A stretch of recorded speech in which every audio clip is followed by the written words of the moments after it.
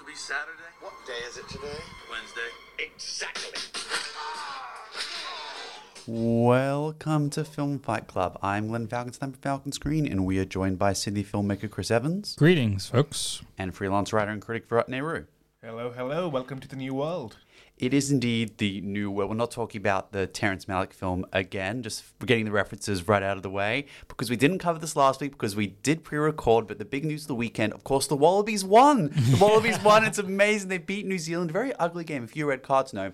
We are talking, of course, about Johnny Depp going off the Fantastic Beasts franchise. We actually are talking about that later in the episode. We're talking about Donald Trump. Wow, it happened.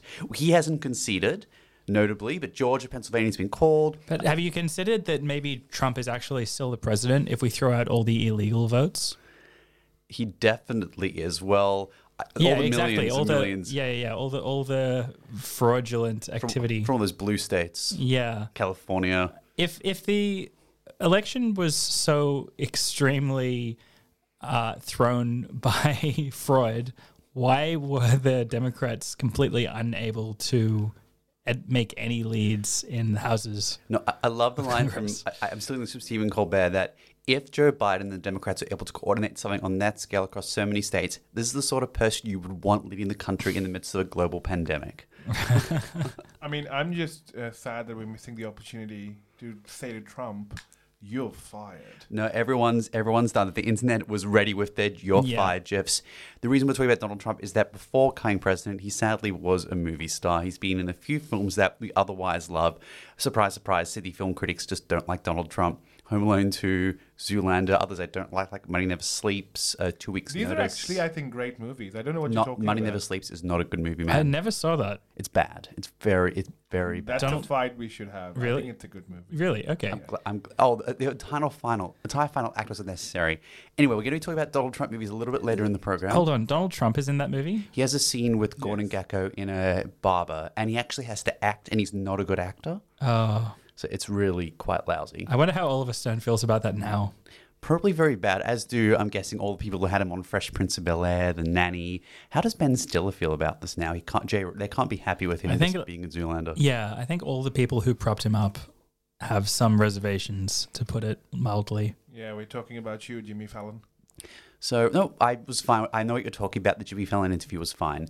Also, later in the program, we were talking about the British Film Festival, which opens this week, Summerland and Ammonite, which I myself and Virat have respectively seen. But I'll also be touching on The Rocks, which is on Apple TV now, a film we reviewed earlier last month. We're talking about some news of the week and, yeah, all things Donald Trump. But before we get into that, we want to talk about things that are happening about town. Move in Bed is continuing until this weekend, as is Sydney Open Air Cinemas. The British Film Festival starts today. It started yesterday, actually. So we are pre-recording this, excuse me. And that's playing at Palace Cinemas. The Russian Resurrection Film Festival is happening from this weekend. Kino Sydney is having their 155th screening online on Thursday night. Fantastic Friday is continuing at the Fantastic Film Festival Australia at the Ritz Randwick. They're showing the trouble with being born. Yes, they are, which we discussed briefly earlier in the year, which screened at the Melbourne International Film Festival. I think it's already screened at the Ritz, actually. Trouble with Being Blind, yeah. Yes, it has. And the Irish Film Festival Australia, which will be a little more coverage in the coming weeks, will kick off online from next week. In addition to that news, there's actually been quite a few things that happened this week. We touched a moment ago on the other big film news of the week, Johnny Depp resigning. It must be said he stepped away officially from the Fantastic Beasts franchise. Although, as he said in his press release, he was asked to resign. I love how direct he was about it. Usually it's like, I decided this is the right time for you to step back. It's like, no. Taking responsibility. I'm stepping. He's like, I'm out. I never actually saw the second one in its entirety. I don't know why people care about the Fantastic Beasts franchise right now. I heard that it was very bad. I heard that it was the parts I saw were spectacularly bad. The first one wasn't a good movie either. That's the thing. Everyone's like, the first one was good, but the second one was really bad. And I think, how bad does that mean the second one is? The thing that I think really sunk the first one for me was just how digital it looked. That was a film that was really crying out for the charm and the physicality of real sets, but the entire film felt like it was shot on a green screen. And for that old world English charm kind of feeling. Too many stories were going into it. Oh, so Colin Farrell, you're incredible, and you Oh, could have yeah. done so much more with him. I think that reveal Sad. of Colin Farrell then turning into Johnny Depp is Yeah. one of my most heartbreaking things. I'm like, oh, great actor now turning into a mediocre actor. Well, that's the thing. I think Johnny Depp is a great actor. It's just that Agreed. he doesn't do great work anymore. It's been a long time. I'd say the last good film he did, as a terms of performance piece, would be. I'd be going back up. Sweeney Todd wasn't Sweeney Todd, bad. yeah. Sweeney Todd, he was Sweeney good Todd, in. yeah. Yeah, Yeah. Tim Burton, he needs to get back to like maybe. and But Tim They Burton both probably needs need each Johnny other. Depp as well. I think so. Yeah. They both need But each other.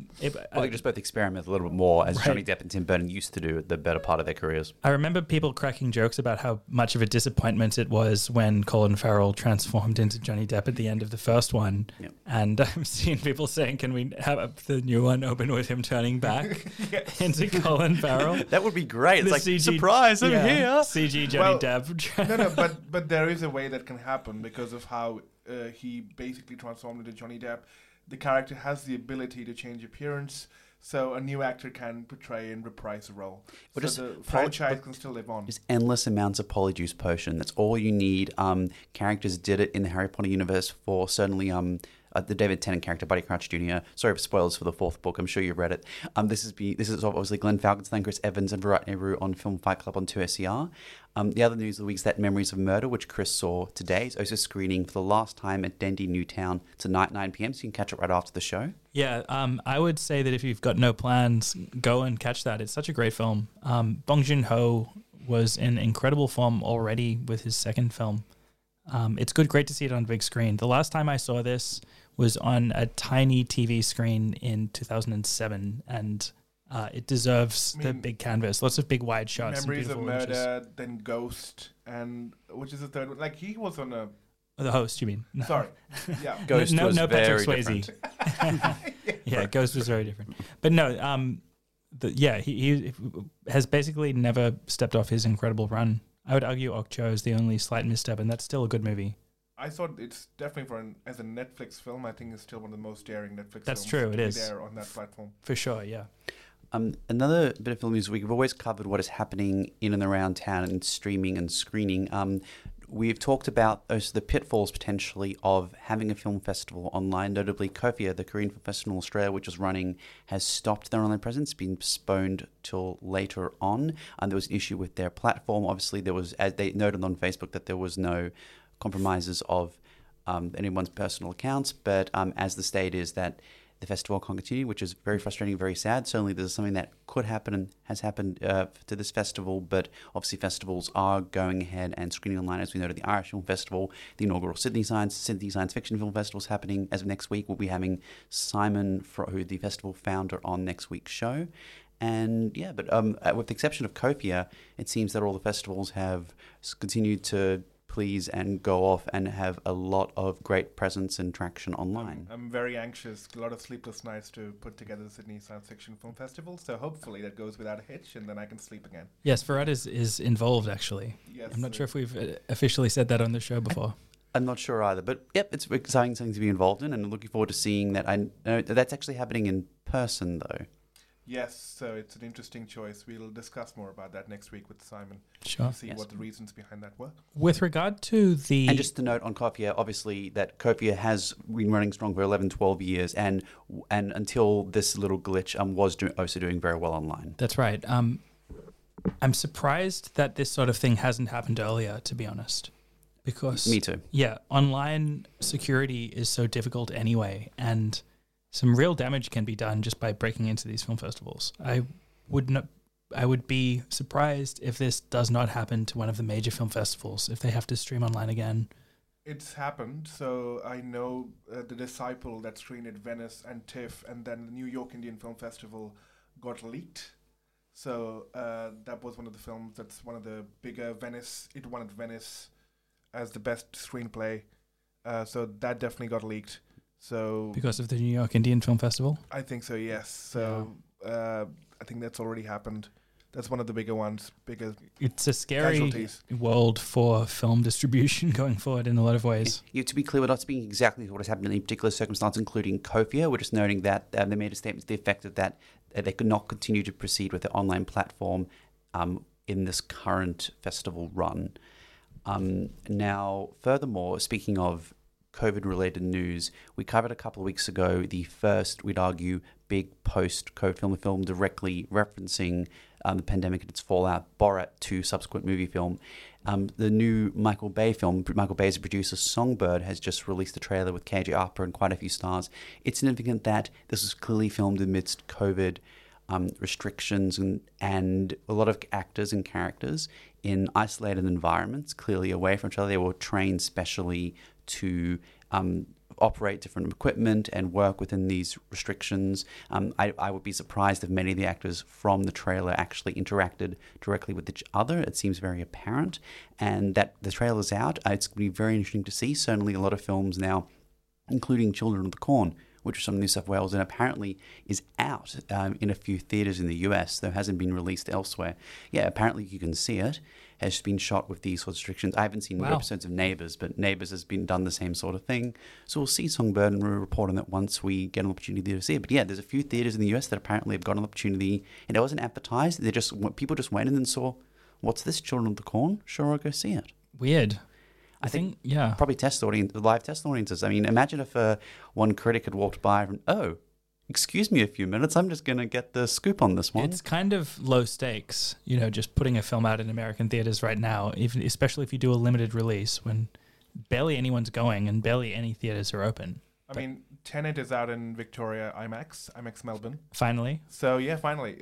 So, hopefully, and I know it didn't do well in the US, but in Australia it did pretty well. It did pretty well most places. It's just that pretty well wasn't good enough, especially when the US brings in basically nothing. Yeah, that's such a major market for blockbusters. So you're listening to Film Fight with Glenn Falkenstein, Chris Evans, and Vertney Ron to SCR. So that is the other big news of this week. I have one more thing to say about Songbird. Sure. Which is why.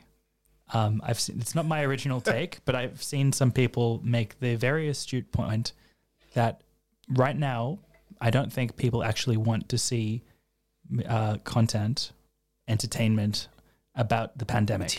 Material. Yeah, exactly. Agreed. About especially cheaply, shoddily thrown together, very evidently cash grab material as this seems to be. We're still in it, and we may be for a long time. People aren't ready for it in the same way that the Brendan Gleeson series about Trump, why wasn't that released 2 months ago? No one's going to care now. Yeah. I don't see a market for it. It's true. But I think people are really trying to get away. There's from pandemic-related stuff. There's a point when there'll be a cathartic impact to this kind of material, but I think people will want something that's been very considered and very thoughtfully and deliberately made, and not what this seems to be. And remember, a film like The Post, which we noted a couple of years ago, was probably the first real post-Trump film. It wasn't, obviously it's set in the 1970s, but it is more than implicitly directs Trump. It was released a couple of years after his election. Yeah. Spielberg timed it right. It took some time. It was about defending the media at a time when they were constantly being, I would say, slandered. Not to say that there's no room for legitimate criticism of the media. It is in many ways corrupt, but not how Trump puts it. No, I think, look, clearly the best critique of the media came from the James Bond film, right? Oh, yeah, with Rupert Murdoch. Yes. Oh, yes. Tomorrow Never Dies. Yeah. Yes, Elliot Carver. I love that scene. 17 British sailors killed. No, it's not evil. 17 British sailors murdered. Yeah. Very I love subtle. that movie. I adore that. It's probably the James Bond film. It's my favorite. It's the one I've seen the most of. I would say it's the best Pierce Brosnan film. No, GoldenEye's better, man. The thing is that, Tomorrow Never Dies is the best Pierce pulp, Brosnan film.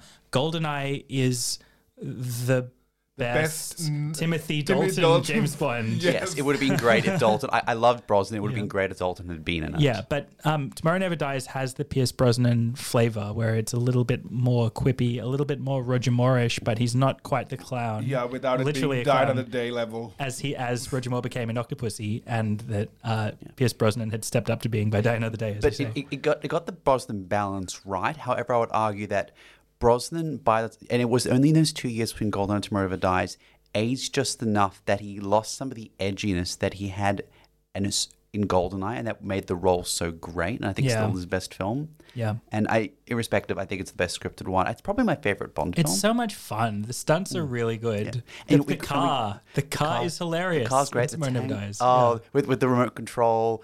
smashing into the Avis. Yeah, yeah, absolute goal. And Michelle Yeoh, I mean, we should talk about that, given that Oh, she's great. Star Trek Discovery. She's fantastic in it. I'm just watching the new episode she's got today. probably the most amount of like action sequences for a Bond girl for, you know, so. Because she's fantastic. capable, because she comes from Hong Kong cinema and knows. I know, which is why I was also glad that they gave her the opportunity to actually display her skills properly. Yeah, her and I think the lead actress in You Only Live Twice, who unfortunately had to run around in the bikini in the crater, which was absurd. But Michelle Yeoh was great in Tomorrow Never Dies. Last thought from me on Tomorrow Never Dies.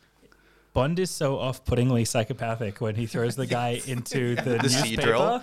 Oh, there's a few things, but I was thinking of the newspaper. They'll prints. read it. It's amazing. They'll print anything these days or whatever. It's just like, Oh, and I love to God. see with the character actor. It's like, I'm just professional doing my job. Me too. Yeah, they Yeah, show that that this guy is that a was good. blank assassin. yeah, that was In this- that was good. And you know what? The relationship with Paris Carver, it felt more real than almost any other romance in the entirety of the series. The other one on par with that would be on Majesty's Secret Service with Diana Rigg.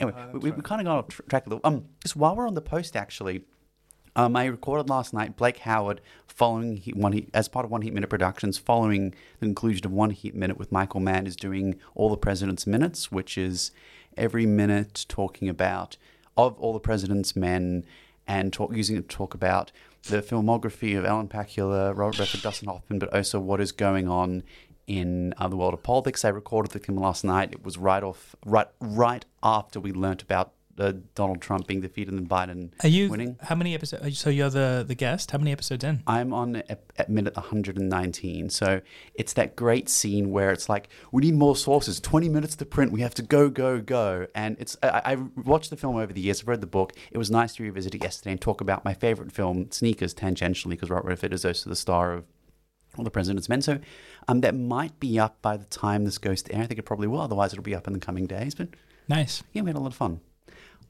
So this is, I was listening to Film Fight Club on 2SER, and we thought we'd talk about the British Film Festival because it is screening at Palace Cinemas as of yesterday. The film that was part of the preview was Summerlands, from filmmaker Jessica Swale. She had a short for the BBC, leading lady parts, starring a number of prominent actresses, which went viral a few years ago. Absolutely fantastic. And this is starring Gemma Arterton and Gugu Mbatha-Raw. It is set during the Second World War on the English coast, where a reclusive writer played by Arterton is caused to bring into a home one of the child evacuees from London during the Blitz. I know this sounds like Bedknobs and Broomsticks, a great film that I loved from my childhood and still love. It's not that. It is a drama. There are romantic elements to it. Can't we have animated dragons and stuff? There were no animated dragons in... I'm thinking of Pete's Dragon, the original. No, they were crossing it with Bedknobs and Broomsticks. You're thinking of the Boom Boo, where there was the Lion King and a lot of other... just Trikuna, McCoy, Quorum Status. Anyway, let's talk about this film. This has a few very predictable elements to it, but it's smart enough that the predictable elements know that they are that and are used to mask much more interesting twists, which I respect as integrity in the storytelling, which not a lot of films have.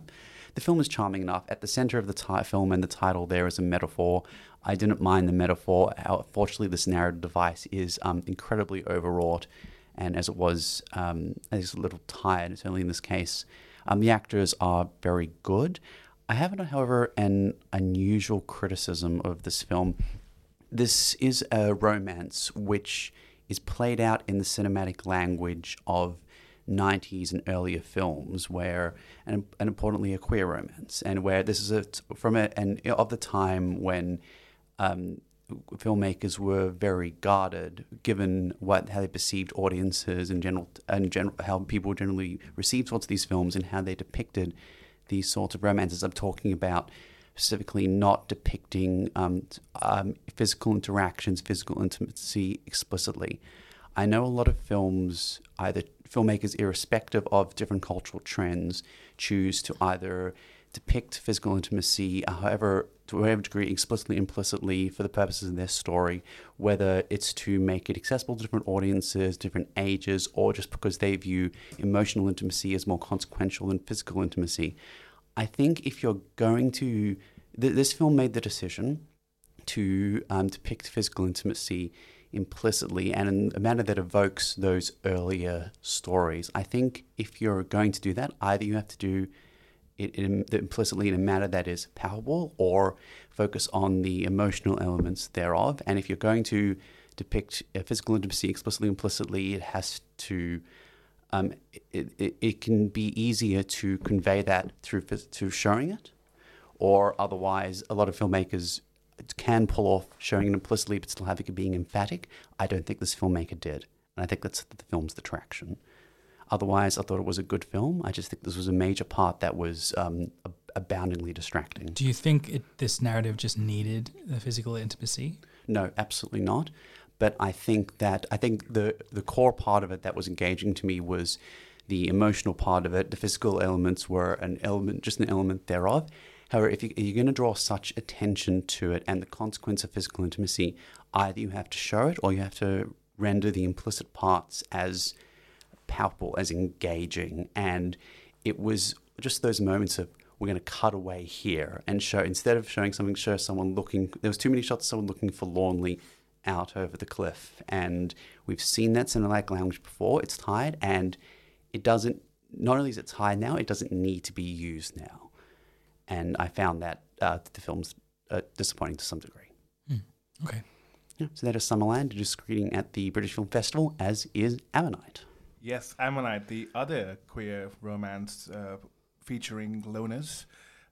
It seems to be quite a trend now. It seems to be like queer romances now just feature writers or loners in general who need some kind of company. The metaphor for being isolated and shut off in your own thoughts. But I can find release. Almost literally in this case, it seems to be, you know. And so Ammonite is following the character of Mary.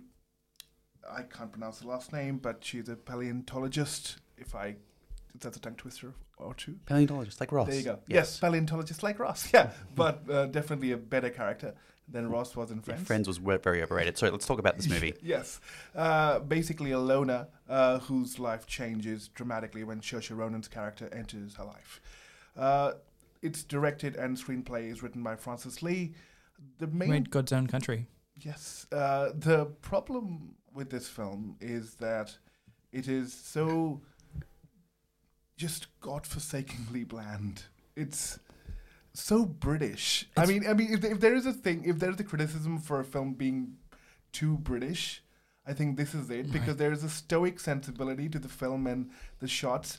I mean, this is exactly the kind of film that would be screening at British Film Festival. It's funny. I'd seen this film hyped up a bit, and earlier today, before catching one of the last screenings of Memories of Murder, I saw the trailer for this, and with my girlfriend who I saw it with, I said, hold on, is it just me or does this look bad? It looks real. It does look bland. I have heard that, yeah. It looks like art house cliches stacked on top of each other.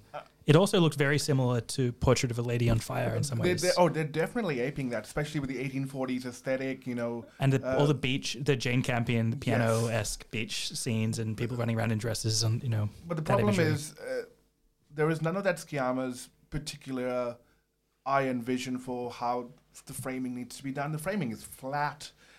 The actors have no chemistry with each other. I couldn't buy into the romance. Kate Winslet has done a better loner performance, something like The Reader, with a lot more significance and weightage. Here, she's just going through the motions. And also, this film was just not needed. Honestly, it just was riding high on all the previous queer romances that seem to be happening. This seems to be like, okay, fine, we can do one because this is now the kind of, success in the hour. Art house niche. It strikes me just listening to your criticism that there is different but still similar issues with Summerland, in that they're trying to evoke 1940s cinema, 1940s sweeping romances, but it's either bland or reserved. And I keep bringing back to a great masterpiece of British cinema, Brief Encounter by David Lean from 1946, where you see two characters who can't interact that much, both because of the filmmaking of the time, what was restricted and acceptable to audiences generally, but also the nature of the romance. But it was beautiful because it worked. Yeah, the characters are built around that. But the portrait comparison is interesting because in Portrait there was a specific reason why the characters could not realize their romance, and that was built up in a tension dramatic tension. Whereas here, this- yeah. there is no reason for that. Right. Like, it literally is just, because we can't. As just a little side note complaint, it seems like everything in the art house is so reserved these days. And I get it. The world is loud. The media landscape is loud. Art house filmmakers feel like they have to offer an alternative. But wouldn't it be great to see some kind of alternative cinema that's pushing the boundaries of how film can be loud and fast? You know, it doesn't like loud and fast doesn't have to be just reality TV. There's ways we can experiment with the form with that, but it seems like no one's interested in financing that. Adam Driver did it, and Balmach too did it at the final scene of Marriage Story. That's true. Great Yeah. effect, but it's few and far between. Yeah, I would say Detention and what was it called? Bodied. Yes. Maybe would be another example of someone Fantastic. I mean, pushing the I mean, speed instead. The cynic in me would probably say that this is the worst kind of cash grab opportunity. It's ticking all the boxes of Yeah. what's in right now. Queer romances seem to be doing well. You know, this is the aesthetic and the need of the hour. Allyship. So it needs to be, we have dime a dozen of these stories now coming through. We have... I'm glad these stories are being told. Yeah, I am. But at the same time, you get two A-list actors which have huge fan following. They have got nothing to do. There's no actual substance that you're trying to explore except the fact that you have got these A-list actors and you can do it. There's no other reason for it. So in our final few minutes, and it's all it deserves, we want to talk about the filmography of Donald Trump, because the last time we're going to talk about this actor, because he's just had his final role. Oh no, I would say his final role of the guy who the president was stolen from the presidency is continuing, and probably he'll be continuing to play that role with middling success for quite some time. Yeah, we want to stress that we're recording this on Monday night. We don't know what's going to happen by Wednesday, and certainly in the coming weeks and months prior to January 20th. Yeah, under my first introduction to Donald Trump, it actually was The Little Rascals. I haven't seen that movie in a very long time, so I can't remember that Donald Trump was in it. He had that scene where he's like, the son calls him the rich son. It's like, you're the best son money can buy. And then the kid had the better line reading of, thanks, Dad. And then I'm actually not the biggest Zoolander fan, but he did have a cameo in that. I like Zoolander's Zoolander. hilarious. Zoolander's hilarious. I just don't get quite the cult following it has. I think it's because it's one of the most successful really dumb movies since maybe the first Dumb and Dumber. Like, how many movies that are going for that really stupid vibe have actually been funny since? You could argue something like Talladega Nights. Anchorman, yeah. But to Anchorman me, nailed it. Anchorman did it very well. But to me, I can watch Zoolander all the way through. Whereas I guess because he's such a sleazy character, I start to get a little bit irked by Anchorman by the end of it every time. It's a fun movie, don't get me wrong. The flute solo was great. Oh, yeah, hilarious. There's a few lines that... Because Zoolander seems so much more harmless. The dumb stuff you can enjoy a lot more. I also think Anchorman's pretty overrated. The second one was terrible. Oh, yeah, the second one was bad. It was only made, actually, so that Adam McKay could get funding for The Big Short. Which was great, to his enormous credit. Obviously, Home Alone 2, there was the cameo in the Astoria. That was actually quite funny. Yeah, I mean, that Kevin has no idea who this guy is. But see, Kevin is so astute and wise about so many things, but he doesn't know Donald Trump. I don't buy that. These films about a psychopath who traps men in his home and tortures them. Yeah. We never talked about Home Alone. Oh, man. Have you guys ever seen the video online with Home Alone with Blood? No. No, It's that'd like be someone's wild. edited some of the Oh, God. the horrifically painful traps or whatever you want to call them in Home Alone and put in realistic injuries. It's horrifying and I feel bad, but I laugh when I watch it because it's I mean, the premise itself is quite that. Like, they're still there to hurt the kid. So just Well, they're that, there to rob the house. well, you know what really annoys me in Home Alone? Every time at the end, it's like, oh, they caught him. We're going to hit Kevin with a shovel. Oh, no, that will kill him. But the bad guys can take all manner of punishment and it's fine. Kids, don't throw bricks at people. It's bad. Yeah. So, that's well, there's more about Donald Trump's filmography. I never saw 2 Weeks' Notice. Money Never Sleeps was I bad. saw 2 Weeks' Notice. It was bad. Okay. He was on an episode of Then I Remember. Money Never Spin Sleeps City. is actually a good film. We should fight about that. I'm in happy future to fight episodes. about Oliver never Stone's seen it. worst film in another week. An Oliver Stone rundown could be really good. Gladly. Oh my God. I can't wait for the Trump movie he makes. It's probably going to be terrible too. He has a new memoir out in bookshops at the moment.